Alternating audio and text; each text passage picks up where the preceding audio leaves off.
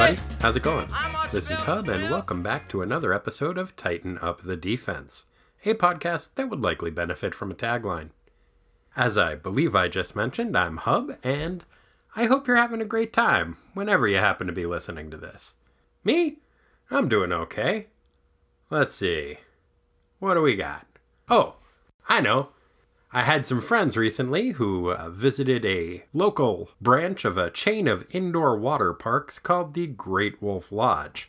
They were taking their small child there. I myself have no children, but I like to party, so I was familiar with the establishment, and I recommended that they frequent a in-park establishment, which is a buffet called the Loose Moose. Not because the food is good there, because it isn't, but because the name cracks me up. And it wasn't until I got to the third possible meaning of the Loose Moose that I got what they were probably getting at, which was a moose that had escaped. Or was maybe having a party? I don't know why he's at a buffet. Well, I guess presumably he's at a buffet for the same reason any of us are at a buffet. Because we like to gamble. And essentially, the bet that a buffet is offering you is, hey, I bet you can't eat more than $10 of raw food stuff. And you know what? I'll take that bet. And may the odds be ever in your favor. But, like I said, when I first heard the name of the place, my initial reaction was, oh, that moose has diarrhea. Why would you name a restaurant that? Which was soon followed by, wait, they probably don't mean that. So, why is this water park trying to slut-shame a moose? And then finally was like, oh, they must mean a moose who has escaped to a buffet. All right, fair enough. Anyway, I don't remember where I was going with this, so without any further ado, let's do this. Today's synopsis rhyme is submitted by Matt Laserwitz. I'm probably mispronouncing Matt's name, but if I am, that's a pretty good mispronunciation. And if I'm not, then that's a pretty good name. Superman flies and Batman broods. The TMNT are party dudes. Not everyone has skills like this, but count on Hub for synopsis. Thanks, Matt. There's something that's bothering me grammatically about this, but I need it for the rhyme, so I'm going to try that one more time. I think, like in many situations in life, a ridiculous accent may be the key to this. Superman flies and Batman broods. The TMNT are the party dudes. Not everyone has skills like these, but count on Hub for a synopsis. Still didn't work. Oh well. It was a good rhyme, Matt. Thank you for it. New Teen Titans, number 19. May 1982. The Light Fantastic. Written by Marv Wolfman, drafted by George Perez, with inks by Romeo Tanghal. Teen Titan Roll Call. Starfire, Wonder Girl, Raven, Cyborg, Beast Boy, Kid Flash, Robin. Previously in the New Teen Titans.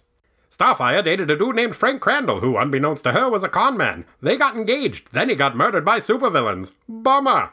Cyborg started dating a pretty blonde lady named Sarah Sims, who taught a special class for kids with prosthetic limbs. Then he decided they hadn't been dating after all and were just good pals. Then Deathstroke the Terminator, who uses 90% of his brain and only 50% of his eyeballs, kidnapped Sarah and used her as a hostage. Since her release, Cyborg hasn't talked to her out of some misplaced sense of guilt or something. Also, Dr. Light is a supervillain. He hates the Teen Titans and is a real asshole. He controls Light, and Dr. Light is his actual name, Dr. Arthur Light.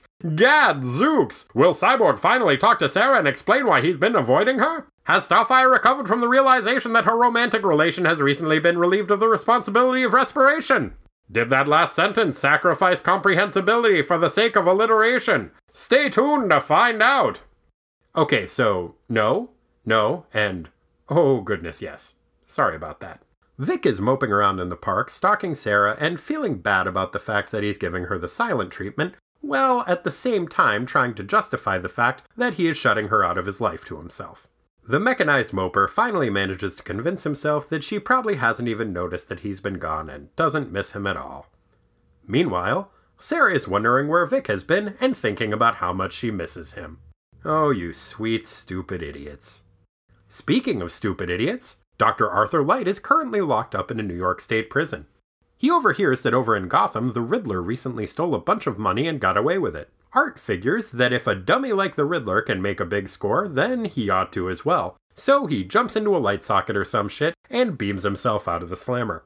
So, I guess he was only in prison because it hadn't previously occurred to him to not be in prison? Huh, and this guy thinks the Riddler is stupid. Meanwhile, Carter Hall, aka Hawkman, an alien space cop slash archaeologist slash superhero, is convincing the government of India to loan him some dope artifacts for him to take on a big museum tour. He assures the Indian officials that their priceless statues and dioramas will be safe with him. I bet they'd feel better if he had just told them that in his free time, he likes to jam a giant bird head over his head and fly around shirtless hitting people with a mace. I think that's a quality most people are looking for in a museum exhibit curator. When the artifact-accumulating avian alien arrives in New York, he starts sifting through his borrowed bounty of bejeweled bric-a-brac. Carter explains to his assistant that the keystone of the exhibit is a super cool ancient diorama featuring crystal-encrusted statuettes of Vishnu and the 10 avatars he assumed when he came to Earth. 10 avatars, eh? I wonder if this interesting piece of exposition will be revisited later in the story. Dr. Light has made his way to a secret New Jersey headquarters. He's leafing through the paper, probably the Underworld Star, and sees that an exhibit of priceless Indian artifacts, including a certain sweet Vishnu diorama, will be on display in a local New York museum soon. You don't say. Art thinks to himself that stealing those priceless artifacts would be a swell caper. You know why? Etymology, that's why. You see, apparently the root word of Vishnu is Vish, which means a light penetrating the whole universe. Oh, okay. Well, yeah, then by all means, that's how you should plan your criminal enterprises. Especially seeing as how it's probably going to be super easy to find a buyer for rare, famous artifacts that have just been reported as stolen. Why not just steal the Statue of Liberty's torch? Or those 2 lanterns that signaled Paul Revere? Okay, actually, that seems like exactly the sort of shit that Dr. Light probably tried in the Silver Age, so never mind. Back at the Titan Tower, Donna is giving Starfire some shit about the fact that she's still all mopey about her fiancé getting murdered. I mean, that was like 2 months ago. Get over it already. Sheesh, Donna. And here I thought Coriander was the space alien who didn't understand our human ways. Although, to be fair, I guess maybe if I had been dating Terry for a year, I might not understand why having your boyfriend murdered would be such a bummer. Sorry, Terry. Anyway, true to Titan form, Raven is eavesdropping on her teammates, and she starts getting all jealous about the fact that Starfire is so in touch with her emotions. Yeah, Raven, what a treat to be distraught at the murder of your fiancé. Starfire doesn't know how good she's got it. At that very moment, completing the Matryoshka doll of Titan eavesdropping on Titan, Robin has been eavesdropping on Raven eavesdropping on Starfire and Donna. Dick tells Raven that she's been acting even more bummed out than usual and asks if she wants to talk about it. She says nope, but the boy wonder ain't hearing it, and insists that she have a heart-to-heart with him. So, the Azarathian goth slides her hand down his face like she's Travolta in Face Off, and gives him the empath equivalent of a Vulcan nerve pinch, KOing her fellow bird enthusiast Titan for a few minutes so that she can sulk in private. That's so Raven. Can't believe I haven't used that one yet. Back at the unnamed but prestigious New York Museum, which I'm going to assume is the Gottenham Museum that we saw back in Teen Titans 48, Arthur Light is lasering up the joint something fierce in his attempt to hamburgle those sweet, sweet ancient Indian dioramas. Carter hears the ruckus from down the hall, jams on his Hawkman duds, and flies off to save the day. Hooray! Only a stray laser blast from the shittily goateed Lord of Luminescence catches Hawkman's wing on fire, and he has to go roll around in a snowbank for half an hour to put it out. Hooray!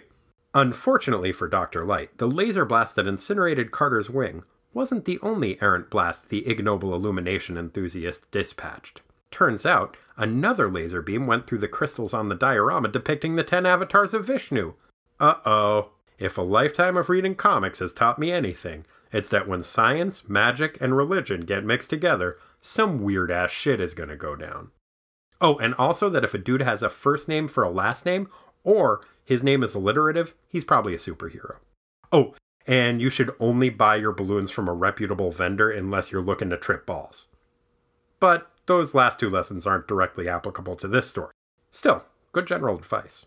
Anyway, laser plus crystal plus ancient diorama equals the 10 avatars of Vishnu come to life and start chasing Dr. Light and wrecking the joint. Snap.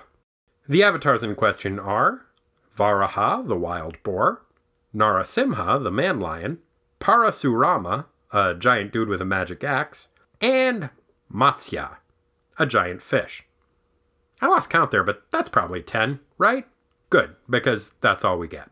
Light freaks out and hightails it out of the Gottenham, and the maybe not quite 10 after all avatars give chase. The cowardly creator of indecent incandescence suddenly stumbles across a cunning scheme. If he can lead the rampaging avatars to the Titan Tower, then maybe the Titans can defeat the destructive deities. And if not, what does he care? They'll still get the vengeful Vishnus off his back for a minute. And if the Titans manage to get killed in the process, all the better. He can kill 2 birds with 1 stone diorama that was magically brought to life by a laser and an ancient crystal. The 2 killed birds in question being Robin and Raven. Ooh, and maybe Hawkman too, once his wing fire is put out. So that'd be 3 birds with 1 stone diorama that was magically brought to life by a laser and an ancient crystal. Not too shabby. Okay, so obviously Dr. Light is a real piece of shit. I mean, just look at that goatee. But, pretty good plan. When the diabolical doctor arrives at the Titan Tower, he decides to observe the local customs by busting through the wall Kool-Aid Man style. Surprisingly, rather than congratulating the supervillain on his uncharacteristic display of cultural sensitivity, the Teen Titans beat the shit out of him. Well, it is still Dr. Light getting beat up, so... Hooray! The thoroughly pummeled doctor fills his adolescent assailants in on the nature of his pursuers and begs them to intervene. Against their better judgment, the Titans reluctantly agree to fight the Avatars. Not surprisingly, Donna makes a beeline for Narasimha, the man lion, and starts attacking. Man, what is it with that lady and her subconscious desire to injure felines? She's not even mind-controlled this time. Vic lassos Varaha with his cable attached to his detachable fist and starts riding the giant pig god around. Raven and Wally let Rama with the axe chase them around the park, but he keeps gaining on them. Matsya the fish is about to use his giant fish powers to destroy them all, when suddenly Hawkman, who has finally managed to extinguish his wing fire, shows up and saves the day. By telling Wally to save the day. Gee, thanks Hawkman. Thank goodness you're here. The Titans and Hawkman are kinda holding their own against the definitely not even 8 avatars of Vishnu, but the tide of the battle is starting to turn. When Arthur Light sees this, he figures, fuck it, may as well head back to the Gottenham and finish Gottenhamburgling the joint, and off he goes. When the Titans notice that the perfidious purveyor of prism-powered pulses has skedaddled, they figure they have a pretty good idea where he's headed. They give chase, and the almost certainly less than 7 avatars of Vishnu give chase to them. When the heroes catch up to Light at the museum, he's filling a Santa Claus-style bag with priceless antiques. They beat the shit out of him again. Hooray! Hawkman tells him to shoot his laser into the crystals again and see if that will re-statuefy the diorama. Arthur tells them no can do. Turns out that during one of their pummelings, the Titans busted his laser maker. Whoops! Hawkman helpfully tells the gang that they're hosed. Wow! Both as a custodian of priceless artifacts and as a superhero, Carter Hall is doing a really shitty job today. Fortunately for both the Titans and their incompetent Thangarian buddy, Starfire is on the case. She blasts her magic space fire through the crystal just as the animated avatars are about to attack. The, I'm pretty sure less than 6 avatars instantly crumble into dust. Eesh. Looks like Carter's probably not getting a security deposit back from the Indian government. The hawk-headed hero picks up a groggy Light by his lapels and threatens the disheartened doctor until he passes out from fright. Hooray! Then we get a couple of epilogues. In the first one, we see that Dr. Light has been thrown back in jail, and apparently it hasn't occurred to him yet to escape again. A guard tells him that the Riddler got beat up by Batman and thrown in jail. The dipshit doctor is delighted by this news. Schadenfreude warms his heart, and he grins merrily in his prison cell, comforted by the knowledge that he is perhaps only tied for the shittiest villain in the DCU, rather than winning the contest outright. Aww. The second epilogue takes place at the apartment of Donna's boyfriend, Terry Long. The doorbell rings. Perhaps thinking it is the mailman delivering the new issue of Perm Enthusiast Quarterly, Terry rushes to the door and is greeted by Sarah Sims, the pretty blonde lady that definitely isn't Cyborg's girlfriend. Sarah tells Terry that she really needs his help. Maybe she wants a perm and needs the number of his hairdresser. Or his turtleneck vendor?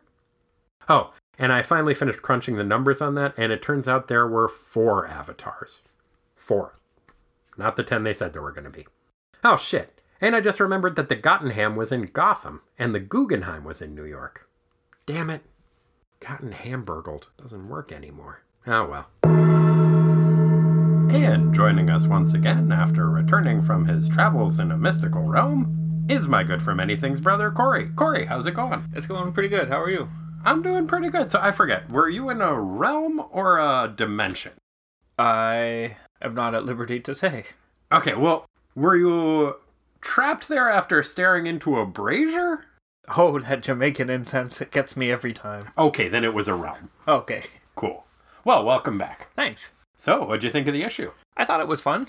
Yeah, you sound kind of reserved on that. Yeah, I don't know if fun is the right word because I hate Dr. Light so much that... Well, actually, no, it was fun because you got to see him just be a bumbling fool and everybody tell him that over and over. Yeah, pretty much. I actually really liked this depiction of Dr. Light. Like, I generally really hate Dr. Light. This is how I feel he should always be written.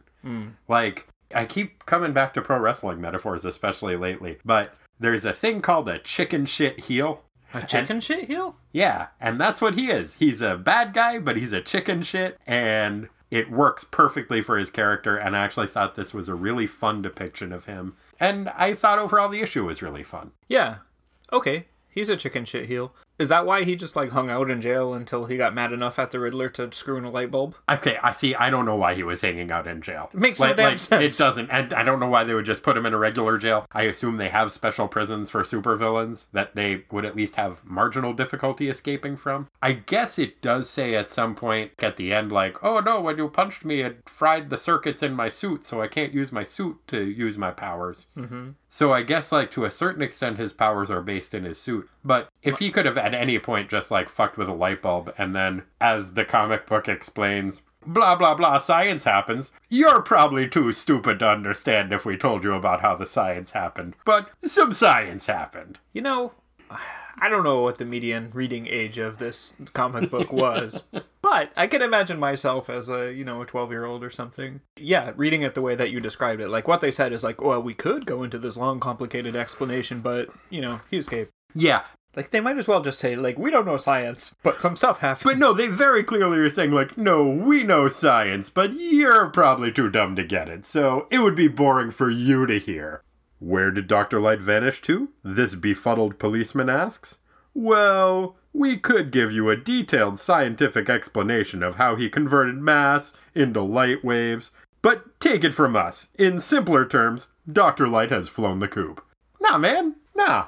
No. Nah. It's like the chicken shit heel he is. Yeah, exactly. The coop. Yeah, if you were stepping around in a chicken coop, you would have chicken shit on your heel. Yep. Real chicken shit heel. Yeah. Yeah, that's Dr. Light. Happens all the time. Indeed. But yeah, like I said, there are a couple of things about Dr. Light's portrayal that I do want to touch on in here. Like I said, I like it when he's portrayed as an arrogant, ultimately pretty stupid coward. But we find out that in addition to his expertise and scientific knowledge of light, he also has at least some background in etymology, because he hears the name Vishnu and is like, oh, that's perfect, because Vish for Vishnu comes from light, meaning an all-penetrating light that permeates the universe. Mm-hmm. It's like, you just knew that shit off the top of your head? Yeah, so, like, it didn't surprise me when Robin knew all about Hindu deities, because he's Robin and he just knows shit. Well, yeah. And he likes to tell people about it. Dr. Light, I was surprised. I was surprised, but here's how that actually makes sense to me. He doesn't know everything about etymology. He's not an etymologist. He doesn't know, like, root words in general. But he does seem like the type of dude who would be like, I want to have a bunch of light puns to say when I fight good guys. So I'm just going to look up all of the different meanings of the word light and different ways different cultures use the word light. That way I can use it for puns when good guys punch me. Mm-hmm. Because he does use a couple of puns that way. And I'm like, okay, that actually does make sense for his character. And that's why he knows that. I was able to generate some headcanon on that shit that made some sense to me. Yeah, that works. I could see that. It's also, we see that his secret base is once again in New Jersey, which is, I think, like the 4th time that's popped up. I'm wondering if that is like Wolfman having either a diss on Dr. Light or a diss on New Jersey or both. Probably some combination of the two. I'd say both. I also like about Dr. Light's portrayal that he really hates the Riddler. And, like, sees it as, no, man, I got powers. I can't, that asshole. If he's doing something good, then I want to do something cool. Mm-hmm. I thought that made sense, and I like that in his character, that, like, that was just all he needed to galvanize him. And then even at the end when he's just like, Oh man, I got my ass kicked. I didn't get away with any of the crimes that I was planning. Oh, but the Riddler got caught? Cool. It's a good day. Mm-hmm. I like all the little stuff about like the hierarchy of supervillains and how they rank themselves and kind of pit each other against each other. I like it's like, oh, it took me forever to live down getting defeated by the Atom. Mm-hmm. A lot of shit talk about the Atom in general. I always kind of liked the Atom, but I do like the idea that it's like, oh, I got defeated by this kind of C-level hero. So that's going to knock me down the power rankings. So. Yeah. It took him months to get over that. I like, too, that he knew the exact time. Like, one day he woke up. He's like, cool. Well, I mean... We're done with that. You time how long it takes you to get over something in months. Like, last month, Donna was giving Starfire a bunch of shit because it had been a whole month and she still wasn't over having her boyfriend die. And now, it's been 2 months and she's still fucking harping on having her fiancé get killed. What gives? So, if it took him 2 months to get over the Atom beating him, then... I feel like Starfire should get at least 4. Yeah, that seems reasonable to me. I thought Donna was being an asshole. We'll get into that. Yeah, well, we can get into that more later. The other thing that I wanted to bring up about Dr. Light, when he's shit-talking the Riddler, one of his references struck me as like, wait, what's he talking about there? His riddles wouldn't even be suited for Joe Miller. Yeah, what was that? Was that a TV thing? Okay, Joe Miller... that he is referring to is a book that was published in the late 1800s that was The Modern Joe Miller, which was in itself a reference to a book that had been published about 100 years before that was Joe Miller's Jests, which was a joke book that was published in reference to a actor named Joe Miller, who had been fairly famous. I think he had appeared in a bunch of Shakespeare, back in the day, OG Shakespeare productions. Whoa. And after his death, a joke book was put out that was Joe Miller's Jests that had a bunch of stories and stuff. And I guess the actor was in 3 of them, but they were trying to capitalize on his name value. And then there were a couple of sequels put out, and the one that was published in the late 1800s had a bunch of riddles in it and was called The Modern Joe Miller. So that is what Dr. Light is referring to, which is a weird fucking reference for him to make. That's one of the things when they're writing, and that's just, Wolfman knows that or something. Yeah. And he's like, oh, yeah, that's a good reference. Yeah, everybody knows that, all right? All the kids will get that. I feel like I make references like that a fair amount. What? Yeah, I know. Sorry. It's okay. I'm a real Dr. Light. No, don't say that. Okay, thanks. It's too harsh. You talked about Wolfman having a little jest in there. I think Perez has a little joke about Wolfman in here. There's a point where the newspaper is being read. I believe it's Dr. Light is actually reading the newspaper. Mm-hmm. The headline he's reading is New Indian Exhibit Opens at the Museum Tomorrow. But the top headline is New Wolfman Film. Oh. Hey. Hey, I didn't catch that. Yeah, a little zinger. A little zing. Hey, your last name is the name of a movie monster. Yeah. Huh. I bet Marv Wolfman gets a ton of shit about his name. Hey, Wolfman. Yeah. Hey, Wolfman Jack. Yeah. Hey. Bet you like the moon. Yeah, don't you think the moon's great? Maybe you hate the moon. I don't know. Yeah. Hey, you want to drink this Coors? Oh, no silver bullets for you. Oh. Zing. Yeah. Yeah, so Hawkman definitely got fired, right? Yeah, but why is Dr. Light so afraid of Hawkman? Did they have a series of run-ins? See, that's one of the weird things. I mean, Dr. Light has fought the Justice League. Hawkman's part of the Justice League. I don't think specifically Hawkman and Dr. Light are nemeses, but part of the Justice League, so they've definitely encountered each other. Freaked his shit out, though. He had to, talk himself down. He's like, oh my god, Hawkman, no! No, it's cool, man. It's just Hawkman. Don't freak out. I get the impression they're trying to play up that's Dr. Light's response to any superhero. Because he did say he's just like, fuck it. I'm tired of fighting superheroes. I'm just going to steal shit. Yeah, good call. Yeah. Just fucking steal shit. Yeah, get rich or die trying. Yeah, man. That's Dr. Light's motto. I did think it was kind of weird that Kid Flash was saying, we looked into the Justice League's files about Dr. Light, and they say that he always seems to be running from something. Dude, you fought Dr. Light 5 times in the last year, and also before that back with the old Teen Titans. You've probably encountered Dr. Light as many times, if not more, than the Justice League. It seems weird that you just kind of forgot that. It does seem weird. Yeah. But yeah, Hawkman, he's got to be fired, right? I don't understand why they went through all of the panels talking about how much trouble he's had procuring these exhibits to go on tour from Indian museums and having them on loan here if there aren't going to be any stakes when they get blown up. What the fuck, Hawkman? He doesn't even seem to care about that. Bad curator. Yeah, he's a bad curator. He's bad at his job, and I think, frankly, he should be fired. He does a bad job in this issue, too. His wing got caught on fire. His wing got caught on fire, and then he spent almost the whole issue trying to put it out in off a panel. snowbank. I just imagine him rolling around, be like, oh yeah. God, it's really burning. Why isn't the snow working? So, do you know shit about Vishnu? No? No, man, I didn't either. I'll tell you what I do know. How to count to 10. Because they say early on, here, this diorama portrays all of the 10 avatars that Vishnu's forms that he used when he would come to Earth. There wasn't 10 of them. There were 4 of them.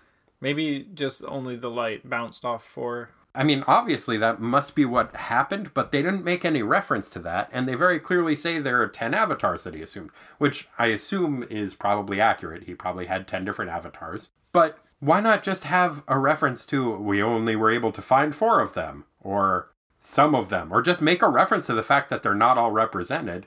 Why would you introduce the fact that there are more of them that you're not introducing if you're not going to introduce them? Kind of like, why would you show him going through all of that trouble to procure the artifacts if there aren't going to be any repercussions for it? It just struck me as odd and kind of unnecessary. It's a keen bit of criticism. Thank you. I think that, again, Wolfman was like, hey, I learned a thing about Vishnu, 10. 4 guys, whatever. Yeah, I don't remember who all of them are, and I also can't remember the difference between a bull and a boar. Bull boar. Did you notice that? Yeah. That kind of peeved me. Although it is Robin who says that, and he may have just been talking out his ass, and maybe that was like Wolfman making a little joke on Robin, because clearly the Varaha avatar, I'm probably mispronouncing that, I apologize. It describes him as a bull, but he clearly is a boar, and he is described later as a boar. Is a bull a term for a male boar? No. Could no. be. You would at least need to add the second word boar at the end of that. Bull boar. Yeah. And he is later described as a boar, and he is clearly illustrated as a boar. It just was a weird thing. So I'm assuming maybe Robin just got his facts wrong. He was just kind of talking out his ass. Although the fact that he instantly recognized, like, oh shit, that's some Vishnu dudes coming at us. Impressive, Robin. It is impressive. So, when you first saw the Vishnu dudes on the cover and in the comic, did you think that lion was Starfire? Yeah, totally. I totally thought that lion was Starfire. Yeah. Also, kind of funny that Donna ended up punching the lion guy again. Mm-hmm. Dude, she is not allowed near cats. Ever. Big or small. Big or small, apparently mind-controlled or not mind-controlled. Either way, keep her away from any felines, because they are getting punched and or strangled. No cats for Donna. Man, it was very unsettling. And yeah, as soon as I saw it on the cover, because we've seen Starfire devolve into a cat form before, and so you get like orange person that is a cat with long flowing hair in a bikini, metal bikini. Sure. That's probably Starfire. Why not? Apparently it's not Starfire. Nope. Apparently that is Narasimha, the man lion. Yeah, I guess they only got one color of orange and lion hair color. Yep. When they were showing all the people in prison with Dr. Light, did you catch the 2 that I think were supposed to be Mammoth and Gizmo? Oh, no. I'm pretty sure it's on page 3, and he makes reference to Gizmo earlier. Maybe it's not Mammoth and Gizmo. Maybe it's just a different big dude and a little dude that are hanging out next to each other. But I'm pretty sure that's supposed to be Mammoth and Gizmo in jail with him, not talking to him. Must be Gizmo, because that's only coming up about hip high on the other dudes. Yeah, so I think that's those 2, although potentially Mad Max the Road Warrior was out at this time, so maybe that was... Oh, no, they don't show up until Beyond the Thunderdome. I was thinking maybe it was Master Blaster. I mean, at this point, it's pre-apocalyptic future, so they're not running Bartertown yet. Yeah. Maybe they're just doing some small-time crimes. Got locked up. Got locked up with Dr. Light. Sent to America. Uh-huh. Jail. Yeah. Australian jail couldn't hold No, man. Master Blaster. No, man. No jail can hold Master Blaster. Probably not. Not anymore. Now that they've studied under the tutelage of Dr. Light, and they know that he can use science to escape anytime he feels like it. No, I think that's probably Gizmo. Although Gizmo was kind enough to leave him those jet packs. Yeah, which I mean, he can fly with his light powers, too. But I think he said something like, nice to not have to use the power to do that. That's kind of unnecessary, but hey, man, you can fly with rocket boots. Why not fly with rocket boots? Right. Sounds fun. Sure. I wish I had some rocket boots. Me too. What did you think of the cyborg subplot? Yeah, boy, the guy sure spends a lot of time thinking about that lady who he certainly doesn't have a relationship with. It seems like they're trying to play that back, like maybe they do more now. I don't know. They always did. I felt like they did, and then they tried to retcon it out that, no, they were just pals, and now I think they're leaning back into, like, well, now that we're a very popular comic book, we have a little bit more leeway with, like, censorship, so maybe we could depict an interracial relationship? I don't think they're going to still. But, so Cyborg is being a goddamn idiot right now. Agreed? Yeah. Yeah. However, I feel like he is being a authentic, fairly credible teenage idiot right now. Like, I get that shit. He's like, oh man, he's just way up in his own head.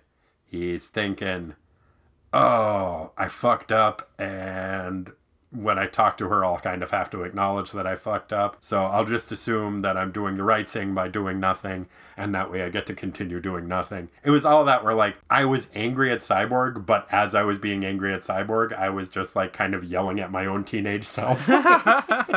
Being like, okay, yeah, no, I didn't get anybody kidnapped by Deathstroke, but also I have definitely talked myself into not doing anything because it's easier to not do anything, even if it's unpleasant. True. And I kind of appreciated that portrayal. I thought it was actually pretty decent, although shitty.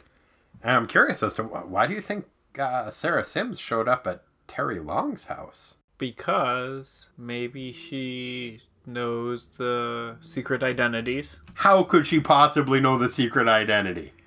I know we've talked about this a lot, and it's a difficult thing. It is impenetrable. It's a difficult thing to penetrate, but if she figured it out, and then she knows that, Terry's dating Donna, then maybe she can find... Okay, how do you think she figured out the secret identity? I didn't think it through. That was just the only connection that immediately Maybe Terry didn't get kidnapped when they kidnapped her and brought her back to Kidnap Land? No? No. Like, maybe Starfire slipped up and called Wonder Girl by Donna's first name, which is, as near as I can tell, the entirety of Donna's secret identity costume is not being called by first name and getting annoyed when people call her by their first name, which they do anyway. Yeah. So maybe that happened. Maybe at some point, Coriander took off her sunglasses? That could be, too. Man. Maybe she just needs help with college paper. Is she a college student? She's a teacher. No, she's a teacher. Oh, so is Terry. Maybe they met at some kind of a teacher's convention. Oh. Maybe. Well, I guess we gotta wait. Maybe Terry is indiscreet about the fact that he is dating Donna. Like, maybe he's the loose lips that sank that ship Maybe of secret identity. It could be. What do you think she wants from him? The fuck's wrong with Victor? How do you be a superhero significant other? Yeah.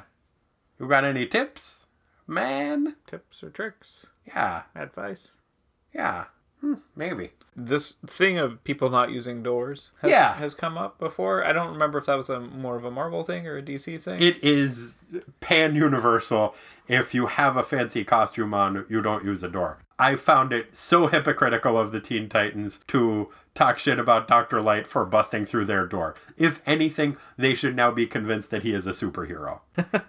Yeah, I was listening to the last show that you did with Miles and talking about the Kool-Aid Manning. Kool-Aid Manning? When you say it like that, it makes it sound like he is like Peyton Manning's I know, or Archie Manning's brother. That's why I paused. Kool-Aid Manning. I like that. Yep. So, Kool-Aid Manning. He would be more of a linebacker than a quarterback, though. I would say. Yeah, he would be a good defensive lineman. He could smash through the wall of the offense. Kool-Aid Manning. He just smashed through the offensive like, oh, man.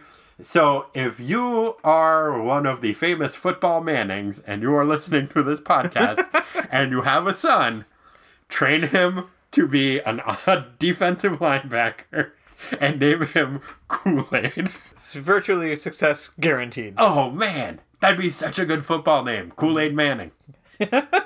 Be up there with W.T. Mons. Whoa. Do you know who W.T. Mons is? No. It is, well, The football one, I think, was the second and the fourth. It is a dynasty of people who were named WT Mons 1 through 4, I believe they are up to now. What? The WT stands for Wonderful Terrific. Whoa. Yeah. I believe they have all played professional or semi-professional sports. But yeah, Wonderful Terrific Mons, Wonderful Terrific Mons Jr., WT Mons the third, and WT Mons the fourth, I believe, played at least college football. Dang. Yeah. Wow. Pretty cool. Staying power. Uh-huh. But ain't got nothing on Kool-Aid Manning. Nope. Yeah, but no, the Titans do that shit all the time, too. Like, they know how to make an entrance. Mm-hmm. Literally. Where previously there had been a wall. Right. They make an entrance. Got it. And then they go through it. Yep. You get it? Got it. Okay. Yeah. Good one. Thank you. So there was kind of a fun moment where Raven is eavesdropping on Donna and Starfire, and Robin is eavesdropping on her, eavesdropping on them. Mm-hmm. At that point, Raven's being a real dick. I'm kind of tired of her crap. Like, we went through the whole thing where kind of came around on her. Maybe it'll cycle through again. And I was like, okay, well, she grew up in New England. Azarath, one of those places where you are not allowed to acknowledge emotions. Yeah, it's just uncomfortable. Yeah, and I get that. But at this point, when she is eavesdropping, she is basically saying how jealous she is of Starfire. Because, like, at least she got to have a boyfriend who died. I know. That is a dick move, Raven. And then Robin comes up and is eavesdropping on her eavesdropping and is like, hey, why won't you talk about your feelings with me? Which is a speech we've heard Robin give to her and also to Donna. I think this is the second time he's given Raven that speech. It seems more and more like that is just kind of his go-to speech. Like, I'm your friend. I'm your friend, yeah. I know, and she's like, her reaction to that's kind of funny, too. Friend? Yeah, okay, she, I guess touches you are. his face, too. Yeah. And she's, I don't know, I just got the impression she's like, Do you think she does, like, the face-off thing? Where she touches his face and then, like, pets his face? Like Cage and Travolta in that movie? Yeah, creepy. No. I think she does. I don't know. Yeah, so she's just like, stop bothering me. Yes, you are my friend. Now, did she knock him out? She just, like, temporarily, like, befuddles him so she can slip away. And Dick move, Raven. Damn it, she slipped away again. Yeah, but can you blame her? Like, if somebody's, like, cornering you and being like, talk about your feelings, okay. Wouldn't you just be like... Maybe you'll take a little nap, and when you wake up, you won't want to talk about my feelings. Exactly. I can't blame her. Yeah, I kind of can. She's supposed to have learned her lesson about using her powers to manipulate people, and she's kind of doing that now. Oh, that's a far cry from convincing Wally to be in love with her. Yeah. You could argue slippery slope, but I'm going to stick with that's okay to... In general, I will say that slippery slope arguments, that slope is only slippery if you're an idiot. Yeah, and also Robin knew afterwards. He was like, damn it, she slipped away again. I don't know how she did it, but she did. She didn't, like, totally mind wipe him. She kind of did. He doesn't know how she did it. Well, just for, like, hey, just for a second. That's probably okay. It's okay to just mind wipe a little bit. Yeah. It's like mind tidy a little bit. Yeah. Okay. You ready to get into the minutia? Let's. All right. We got minutia. It's not the biggest part, it's just minutia. Like Corey eating farts, we got minutia. Time to sweat the small stuff. Thanks, Rick. So, what do you feel like starting with? Clothes. Okay, sartorially speaking, which garments of note did you wish to note? I liked Victor's getup. I did too. That was one of the notes that I had. He's wearing a pretty cool, like, matching green, like, thigh-length duster. I thought it was more of a pea coat. It might be. It's like halfway between a pea coat and a trench coat, but it's it's like a forest green, and he has a matching hat. Yep. And he looks really cool. Yeah, hat and jacket. Yeah, it was a nice look. I also was wondering what type of class Wally was rushing from. Wrestling. Was it a wrestling class? Yeah, I think he was wearing a singlet. He is wearing a singlet. He doesn't... Doublet? I think a doublet is like a fancy old-timey shirt that, like, Robin Hood would wear. Oh, I just thought a singlet was like, oh, that makes sense. No. Okay. I think it's a singlet whether it's got the Tarzan one strap or both straps. I might be wrong. No, like, I think maybe you're it's right. just a onesie. It is weird, though, because, like, he's wearing that and, like, knee-high socks, and he's like, oh, I have plenty of time after just getting out of class. He doesn't say he was in a wrestling class. He is zooming apparently across the country wearing a wrestling onesie, it was just kind of jarring. His speed abilities in general are very inconsistent, in my opinion, how they work. Yeah, that is, I think, fair. I think if they were treated consistently, then every story would be pretty boring, because it would just be like, oh, I can do 1,000 things in a second, so this fight's over. And I did all of my research, and everything's done. I mean, don't get me wrong, great power to have.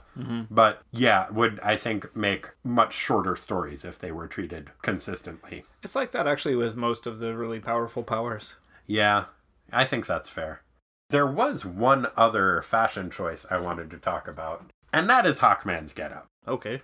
Because generally Hawkman, I think, has a pretty cool looking outfit. He's got the giant hawk head over his head. But in a couple of panels, you see the eyes of the Hawkman Creepy. mask over his eyes, and they're like weirdly spaced, and clearly those are not where his eyeballs would be, so like he's looking through the eye holes of his mask, but then there are also just eyes on his forehead, and it's a weird look, and I kind of don't like it.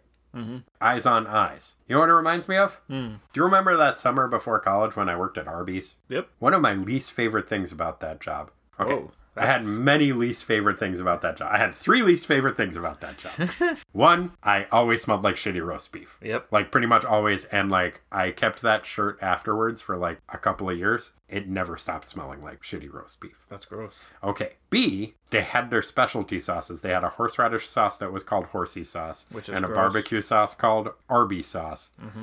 And you had to call them Arby sauce and horsey sauce. And if you called them horseradish or barbecue sauce, then your manager talked to you and said, call it horsey sauce. And I was like, I don't want to say horsey. I am 17 years old. I don't want to say horsey. But they made you say horsey. But perhaps trumping those things, I hated the fact they gave me a hat with a picture of a hat on it. Oh. I was like, if you want me to wear a goddamn cowboy hat, give me a cowboy hat. Don't give me a baseball hat with a picture of a cowboy hat on it. Don't give me this aspirational baseball hat bullshit. I feel like that's what Hawkman's doing. He's got eyes on his eyes. And I don't like it. Okay. Just give him an Arby's hat. Yeah. Yeah, I remember that. That was a bad job. Yeah. But if Arby's would like to sponsor us, give us some money. I'll say nice things about your shit. Won't wear your hats, though. Not unless I'm getting paid a lot more than minimum wage. I'm a grown man now. I don't wear hats on hats. Won't say horsey sauce for Won't say. less than $500. I think that's fair. Okay. Yeah. Arby's, give us $500 and I will say horsey sauce. Thank you. Thanks. What was your favorite sound effect in this issue? Oh, man. I went with a boring but just really satisfying classic of page 17, Smack. Okay, that was a pretty good smack. Do you remember who was getting smacked in that? It was the Lion King getting smacked by Donna. I don't think that's the Lion King. Oh? I mean, maybe it is. That might be Simba. Oh, sorry, Lion Friend. Lion Friend? Our lion friend here was ready to put the bite on you, she says as she smack. Oh, that's right. S-M-A-K. That's pretty good. I went with another simple but very, for me, satisfying sound effect, which was on page 25. Bing bong! Oh, that was my backup. I was like, that is so funny that It was doorbells just really fun. don't need D's in this universe. They just start with B. Bing bong! Bing bong. It's just really fun. Yeah. Nope, that was my backup sound. As Sarah Sims showing up at Terry's house. Bing bong. Bing bong. You know what? Let's take this party to the Bo Zone. Okay. What was your favorite instance of a character, either literally or metaphorically, referring to another character as a bozo? What was your favorite insult? Well, I didn't find any actual bozos in here. Did I miss any? No, I think they've been phasing them out. It's been several issues since we've had a bozo. I liked it when Dr. Light said to Hawkman, "Stand still, you winged buffoon! I'm trying to kill you!" I liked that too, although almost certainly he said winged. Oh, yes. Either way, it works. Both are words, but I read that totally as, "Stay still, you winged buffoon! I'm trying to kill you!" That's probably a better Dr. Light voice. Yeah. Are they I spelled the started same? off going full Doctor Strange on that voice, Yeah, yeah. But you got to throw a little bit of Cobra Commander in there. Yeah. Dash of Skeletor. Yeah, just a pinch, just a Not just too a much. smidge of Skeletor. Otherwise it gets too You don't nasal. go full Skeletor. You don't need that kind of vibrato. Never go full Skeletor. Never go full Skeletor. But yeah, no, I liked that too. And actually, I think I had 3 insults that I really liked in this, and they were all by Dr. Light. Is winged and winged spelled the same way? Yep. So I think it's just dealer's choice. Okay. In my mind, if you're a supervillain, you're saying winged. Winged good. No, winged bad. No. That's the mnemonic device you can use. So, that was definitely one of my insults, and I really liked that bozo moment. I also liked when Dr. Light... I liked his little Riddler rant at the end. That is on page 25. He does not like the Riddler. No, he hates the Riddler, which he demonstrates by saying, the guard says, by the way, Light, did you hear the latest about the Riddler? And Dr. Light says, I don't want to hear about that cretin again. Do you understand that? I hate his name. I hate him. I mean, there is a bozo in there about that cretin. Right. Which is pretty good. But I really like, I hate his name. I hate him. Meh. Meh. And the other one that I liked, which I guess is only mildly an insult, but it's when he is escaping. The guard says, get down from there, Light. And he says, certainly, my good Fuzz. Yeah, that cracked me up also. By the way, have you people paid your electric bill lately? Because suddenly, this light is out. Oh, outie. That's pretty good. Yep, that's That's the thing. maybe the most clever thing Dr. Light has ever said. And I feel like he studied to say that, and that is where I got the idea that he probably looked up different This light is euphemisms for light and like light root words and things like that. I thought that was pretty fun, although not technically a bozo. So if we're going for strict bozo moment, I guess my bozo is going to be calling the Riddler a cretin and saying, I hate him. I hate his name. I'm going to stick with winged buffoon. It's a good call. Speaking of etymology, we touched on earlier, the fuzz, man. Like, do you know how that came to be that the cops are called derisively the fuzz? I don't. Maybe they had like wool uniforms? I think they did. That would get fuzzy. That's my favorite name for cops, the fuzz. Yeah, it's fun. I don't know how, like, it's one of those where I've never had a clear grasp on how, like, derisive it is. Because it always just seemed kind of funny to me. Like, there's a lot of cute derisive nicknames for the police. Like the Popo. Mm-hmm. Like, apparently that's not a nice thing to call the cops, but it sounds, like, adorable. Yeah, it sounds like a pet name. Yeah. And apparently like, cop. I think, like, coppers. Like, that used to be seen as more derogatory. That definitely came from the uniform. Mm-hmm. Yeah, I don't know. Okay. If anybody knows, good for you. Nice job. Yeah, knowing things is nice. You're a real Robin. All right, what was your favorite show and tell moment? There were actually a few to choose from in this. I like on page 9 when Carter Hall hears an explosion and says, explosion! Okay, pretty direct. I think that's pretty fair. I had a couple. There was one, I don't know if it technically counts as a show and tell, but the over-explanation of the word laser that Dr. Light does. Well, he wants you to know that he knows things about light. The Riddler stole 5 million. Dr. Light will steal 5 times that. And now, light comes in many forms, including one referred to as light amplification through stimulated emission of radiation, or laser for short. It seems like a unnecessary over-explanation that happens just when you shoot a laser out of your hands, which is cool. That is what causes Carter to say, explosion? Of all the unexpected. God, Carter. Hawkman's such a square.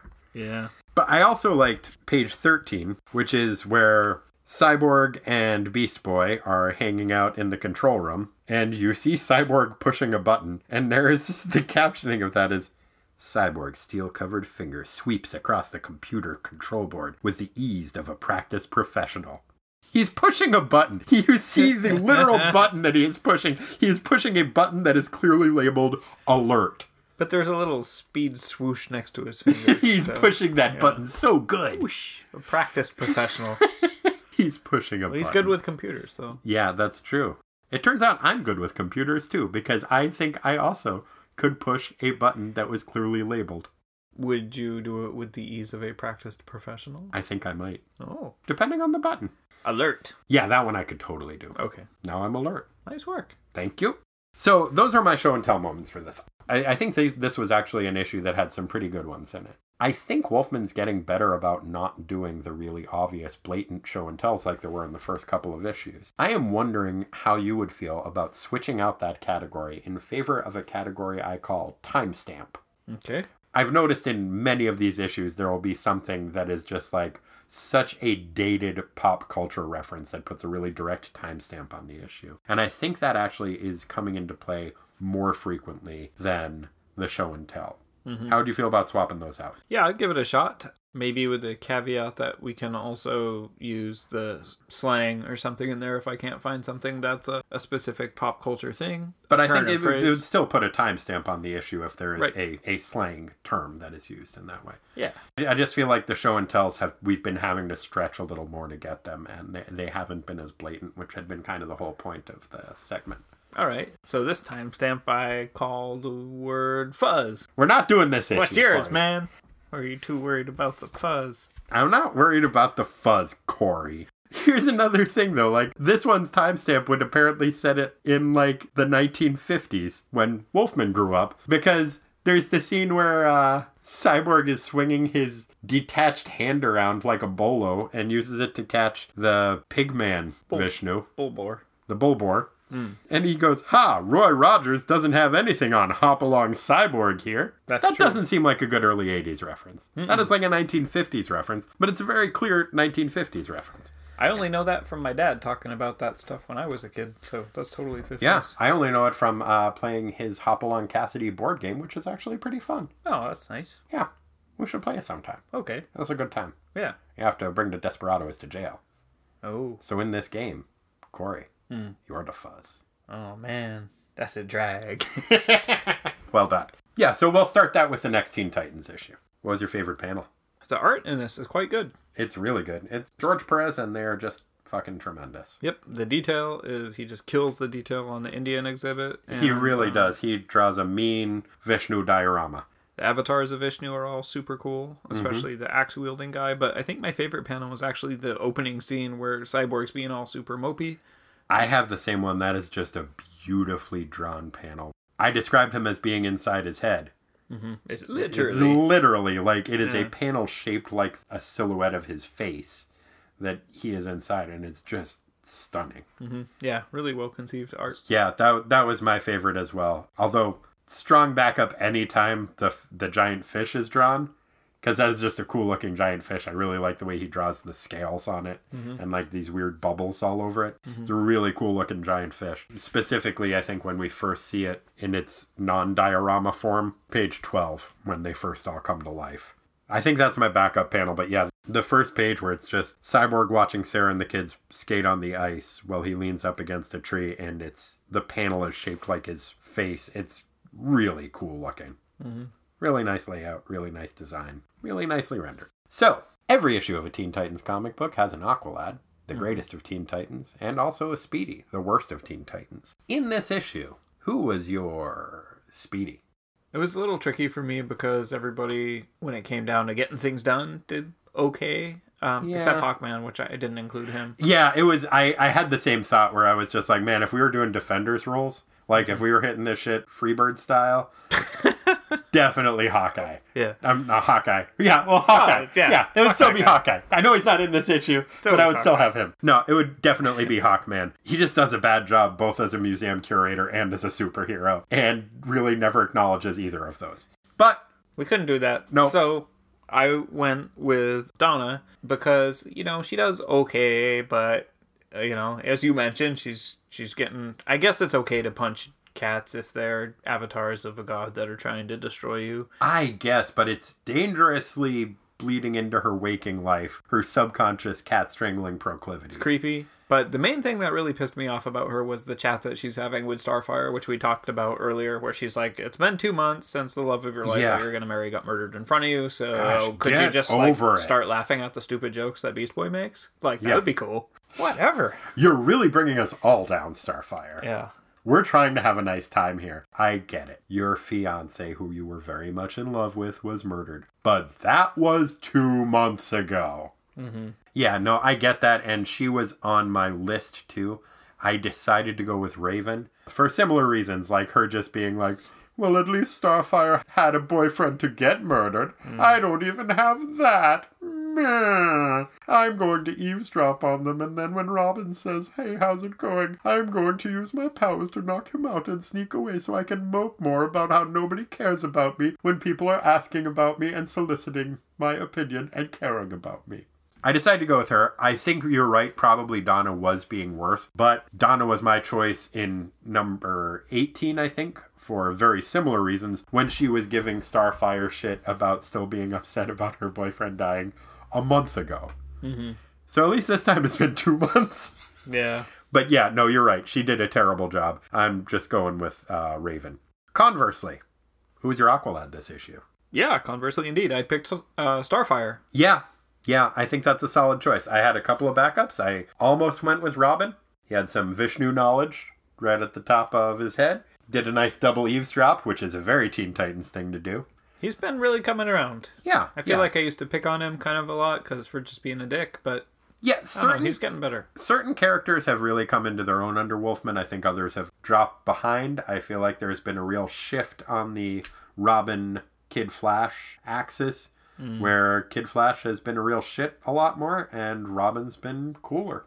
Mm-hmm. So yeah, but I agree. Starfire did the best job. She uses her powers to diorama the diorama instead of turning it into, or just explode it. She turns them into a pile of rubble. Yeah, but that's good too. My notes to myself were Starfire for fixing Vishnus.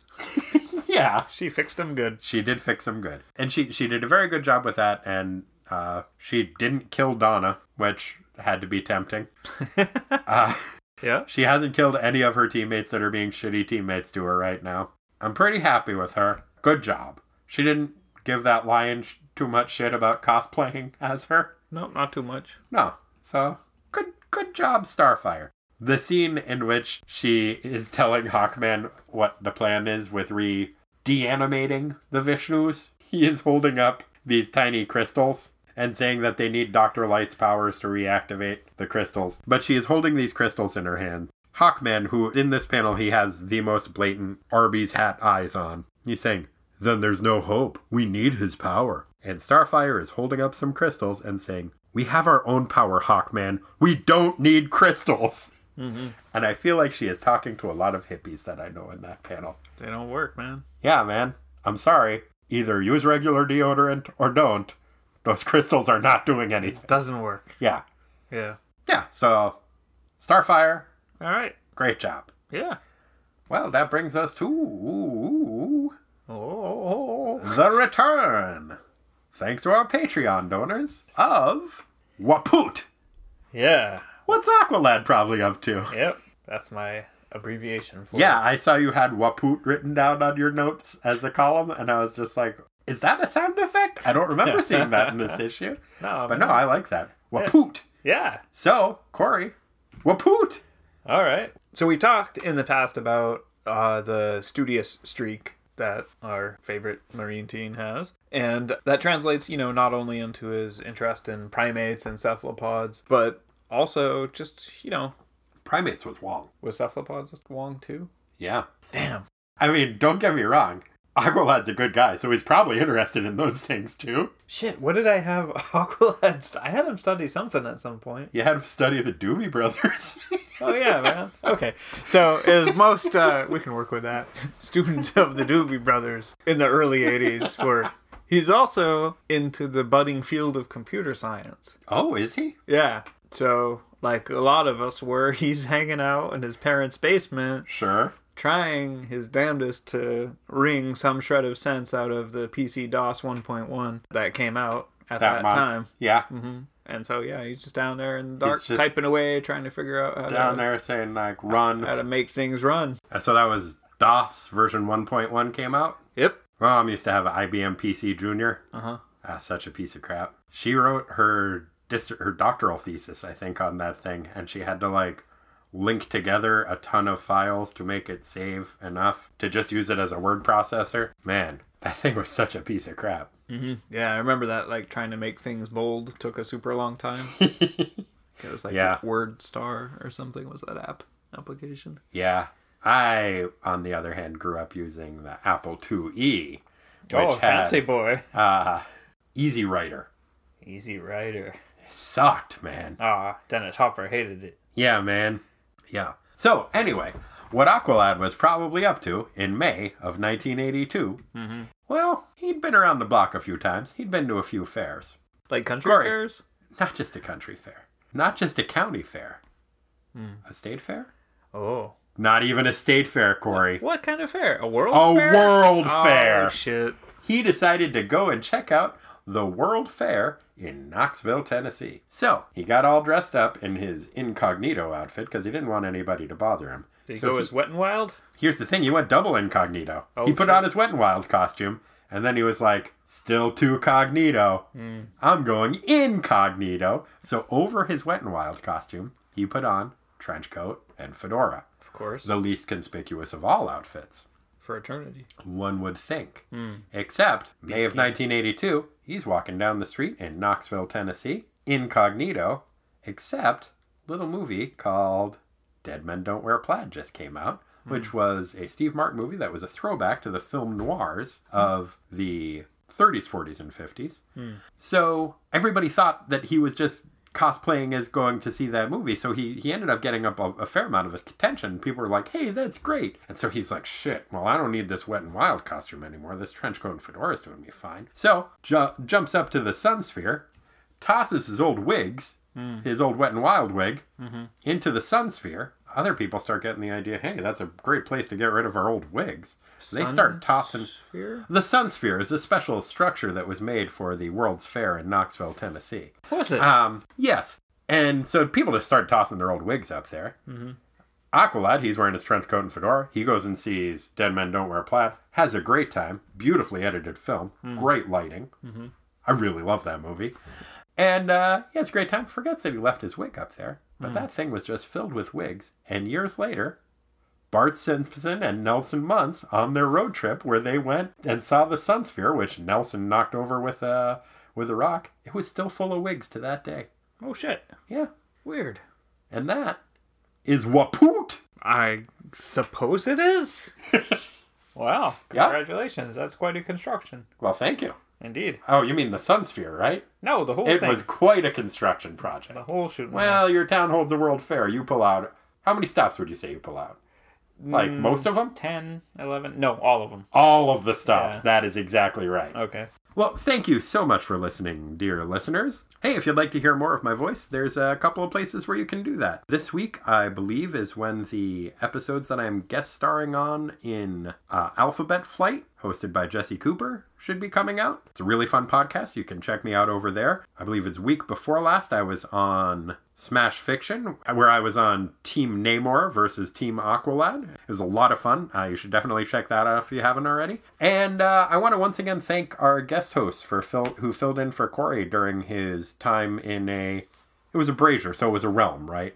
Yeah. We agreed? Realm. Yep. Miles and Elizabeth both did amazing jobs. You should definitely be checking them out over at Thor, the Lightning and the Storm podcast. It's really, really cool, and you should be checking that out anyway. But also go check it out some more. Yeah. Yeah. You were listening to that. Indeed. It's good, huh? Very good. Very good. Yes. Yes. Nice work, guys. And thank you so much for filling in. You did a great job. And thank you, listeners, for listening. Without you, where would we be? Nobody knows. Maybe a realm. Maybe a dimension.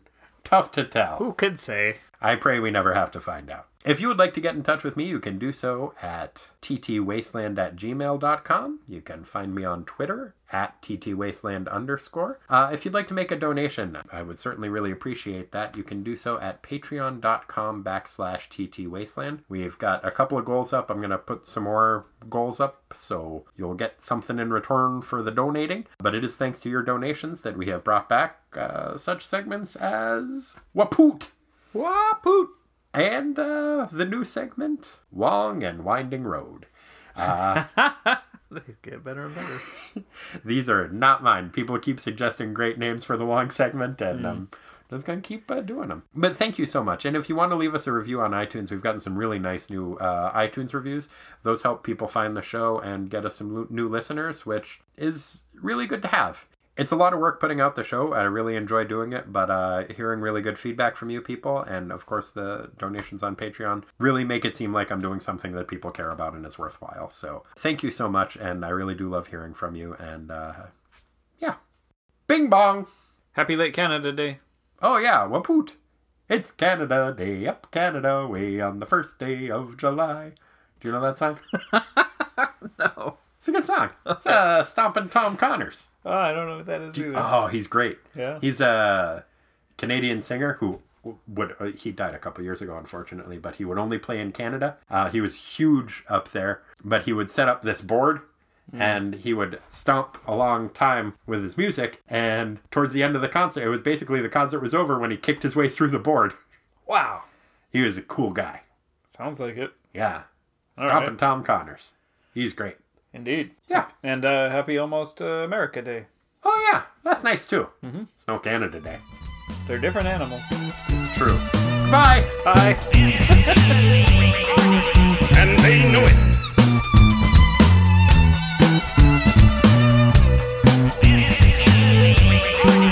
And they know it.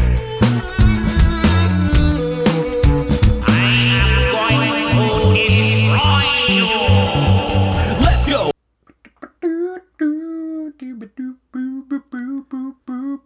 Corey eats farts, delicious, delicious farts. Maybe they were in that pie. He said he was bringing. If so, then it's okay that it bring that pie. Cause I don't like to eat farts as much as Corey does, but I do like pie. He said he was bringing pie, didn't bring a pie. Minutia. Sorry, I didn't bring the pie. God damn it. That's disappointing. Agreed.